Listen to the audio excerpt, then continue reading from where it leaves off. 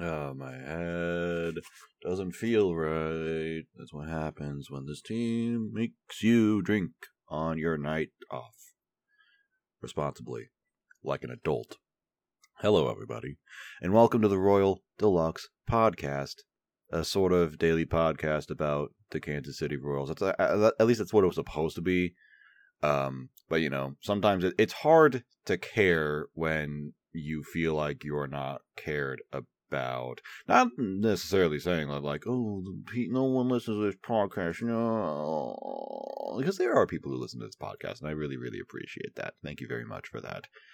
It's just that the people who run the Royals don't seem to care about the Royals all that much. So that's what makes it a little bit difficult to invest further into this, time-wise, of course. Anyway, past couple of days, the Royals happened to play some baseball, and they, believe it or not, won a game. They actually won a game 8-2. They beat the Rangers 8-2 on... When was that? That was on Wednesday. Today's Friday. Oh man, this week just went by. So they won 8-2, and I will celebrate the fact that the Royals won by scoring 8 runs. That's awesome. However, it's just, I still have to complain. It's like, alright, well that's good, but that's basically a silver lining to some really egregious stuff that I disagree with. Some really foolish things. You can call this some foolish baseball right here. And, to kind of ruin the high of winning a game, we lost 3-1 last night to the Rangers. So we lost this series to the Rangers, which is pretty much the worst case scenario. I was really, if nothing else, I was hoping that we could go into this Orioles series and this Rangers series and now this Rocky series thinking, hey, these teams aren't very good. We should be able to play better against them. And that's not happening. We are still the same team that is not scoring and is just kind of making some weird decisions. So we lost 3-1 against a pitcher who had like a 7 ERA going into the game. It's no, just no, dude. It's ridiculous. So yeah, so much for improving against these better teams. I guess we really are just that bad. That's nice and comforting. And what's particularly making me upset is, again, the decisions being made with the team. Because they have made some decisions that, I wanted to see, that we all wanted to see, probably. They sent down Kris Bubic to AAA. And in his place, they called up Jonathan Heasley. Yay! They finally did it. It's still a day late. They did that a day late. The game where we won 8-2, the reason why it was basically just a silver lining that we scored 8 runs is because they didn't even have a starter that day. They did not have a proper starting pitcher. They decided to basically go with they basically decided to have a bullpen day. A bullpen day when we don't have a day off until May 25th. We are playing baseball every day for 2 weeks, including next Sunday. No, not Sunday. Tuesday? Yes, the 17th. We have a double header. Okay, so we are playing 15 games in 2 weeks, or it was the actual stretch of, it's 18 games over a 17-day stretch. That's what we're in the middle of. And the Royals decided to have a bullpen day during one of these, instead of just calling up Jonathan Heasley and having him pitch on Wednesday. And they didn't move Kris Bubic to AAA. Instead, they had him pitch out of the bullpen, where he got 1 inning.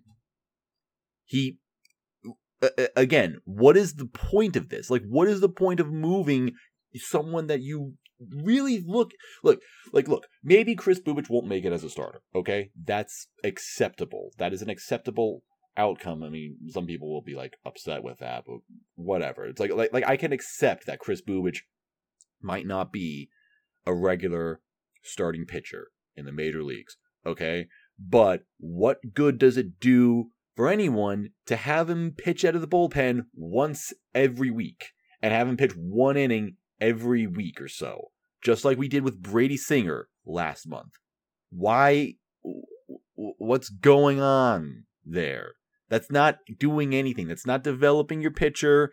It's not doing anything, really. It's just wasting time, basically. Sure, maybe it was just one day. Maybe it was just one game or whatever, but I just don't understand the decision there. I mean, like, if Chris Bubich was going to pitch out of the bullpen, like, if they were going to do a bullpen day, like, they could have done an opener for Chris Bubich on Wednesday. They had Gabe Spire come out, pitch the first 2 innings, which was great. He really did his job there. And then if they just sent out Chris Bubich for, like, the rest of the game, or at least a few innings, just to say, like, okay, so actually Chris Bubich kind of got a start, but just not really. We do envision Chris Bubich being a starting pitcher. Maybe not like a starting pitcher, but, he can throw innings. That's the whole point. If he comes out in the middle of the game and still throws 5 innings, you can at least say, well, he got some work in. He basically got a workload for a starter as a reliever in some kind of weird hybrid way, I guess. Like, I would accept that. That would be fine. And they did have Chris Bubich warming up in the 2nd or 3rd inning on Wednesday's game, but because, I don't know, Mike Matheny wants to be a tryhard and win this close game, he's like, oh, let's not go with Chris Bubich. Let's instead have our best relievers go out there. So Joel Payamps came out instead. And Joel Payamps did a great job. He threw 3 scoreless innings. He actually got 5 strikeouts. It was probably the best outing Joel Payamps has ever had. It was fantastic, honestly. Like honestly, shout out to these guys. Shout out to Gabe Spire and Joel Payamps. I'm not going to knock on their performance at all, and I'm not trying to diminish their performance or anything like that. I'm not. I really have a lot of respect for those guys. They absolutely got the job done. They were freaking nails on Wednesday. They kept us in the game, and they threw probably more innings than expected. Like, if you want Spire and Payamps, you probably hope for 3 innings, and instead they gave you 5. Awesome. Just fantastic job by those guys. But the reason why I'm upset about it is because what happens if they don't give you 5 innings? What happens if opening with Spire doesn't work and he gets blown up in the 1st inning? What happens if Joel Payamps gets blown up in the 2nd, 3rd, 4th, 5th inning? Or whatever. What if you have to go to your bullpen earlier than that? Like, what if you can't get away with just 6 arms in that game? What if it has to be more than that? That this is my problem with the Royals. It's not like sometimes, sure, maybe sometimes Ryan O'Hearn batting 4th will actually do something, okay? And I guess it did in the game. Well, actually, it didn't, because he didn't do anything. Like, he went 0 for 4, so never mind.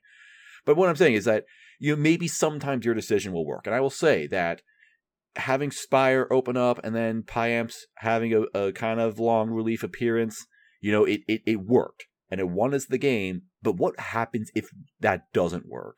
If that doesn't work, then you're really tapping into your bullpen on during a stretch of games where you're not going to have any rest for 2 weeks. All right, that's the problem. There's no backup plan with this organization. It's just like, oh no, we're just going on. We're riding this train all the way to the end, basically. Like, it's just such a reckless idea, having a bullpen day without any rest in sight. I don't get it, and I really don't agree with it. Even if it worked, sure, it worked, but I'm not impressed. I'm not convinced that was the right decision. And instead, they could have had Jonathan Heasley pitch, but they didn't do that. And so they wanted to do a weird thing with Chris Bubich, but then they couldn't even dedicate themselves to doing that. It just does not make sense, really. So Jonathan Heasley pitched on Thursday instead.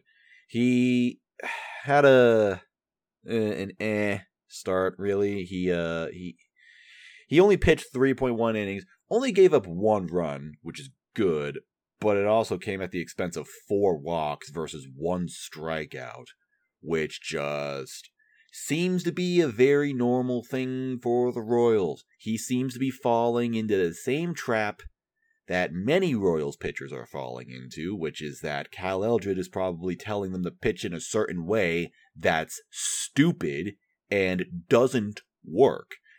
Cal Eldred did one of his good old Cal Eldred mound visits in the 4th inning, and immediately after that, Heasley walks the next batter on 6 pitches. And if you look at, if you go on the game graphs and look at this at bat, none of the pitches that he throws are in the zone. He does not throw a strike. Sure, he gets a couple of swings, and I think he got a couple of foul balls. But he does not. No, it was 2 called strikes, which is generous on one of them, because one of them was really high. I don't know what's going on there. Maybe it was a check swing that they called. I don't know, man. I don't remember it entirely, but seriously, all 6 of these pitches, none of them are in the zone. Maybe one of them is borderline at best. And this is a very common thing with the Royals. They don't throw strikes. Instead, they lightly dance around the zone. Like, it's one thing to, like, obviously you want to locate your pitches, like in that borderline area around the zone, so that, you want to miss bats, and if you don't miss bats, you want to get bad contact, basically, right? But the Royals, take that a step further by saying, no, we're not going to get into the zone. We're not going to throw borderline pitches. We're actually just going to throw balls. We're going to lightly dance around the zone, not touch the strike zone at all, in the hopes that hitters will be stupid enough to either swing and miss or get really bad contact on these pitches.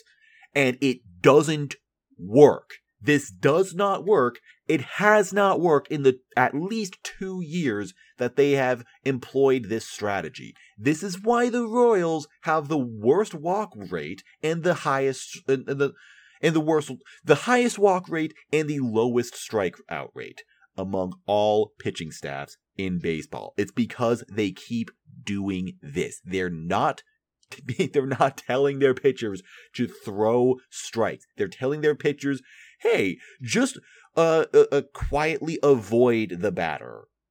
Basically, don't approach the batter. This is also why, it's why the Royals don't have strikeouts, because they don't have put away pitches. They just continuously dance. It's why they also will go down, they'll be ahead 0-2 in the count, but then turn those into walks. Because they cannot actually put away hitters like that. You can't do that. It just doesn't work. But they continue to do it for some bizarre reason. It's just frustrating seeing it happen so often, so many times, and no one's doing anything about it. No one seems to think about changing the strategy because the strategy isn't working. They're like, no, let's just keep doing it. As if they have no way of knowing how to do anything else. This is Cal Eldred's one strategy. He studied this one particular method and is like, okay, we're going to do this. And again, no backup plan.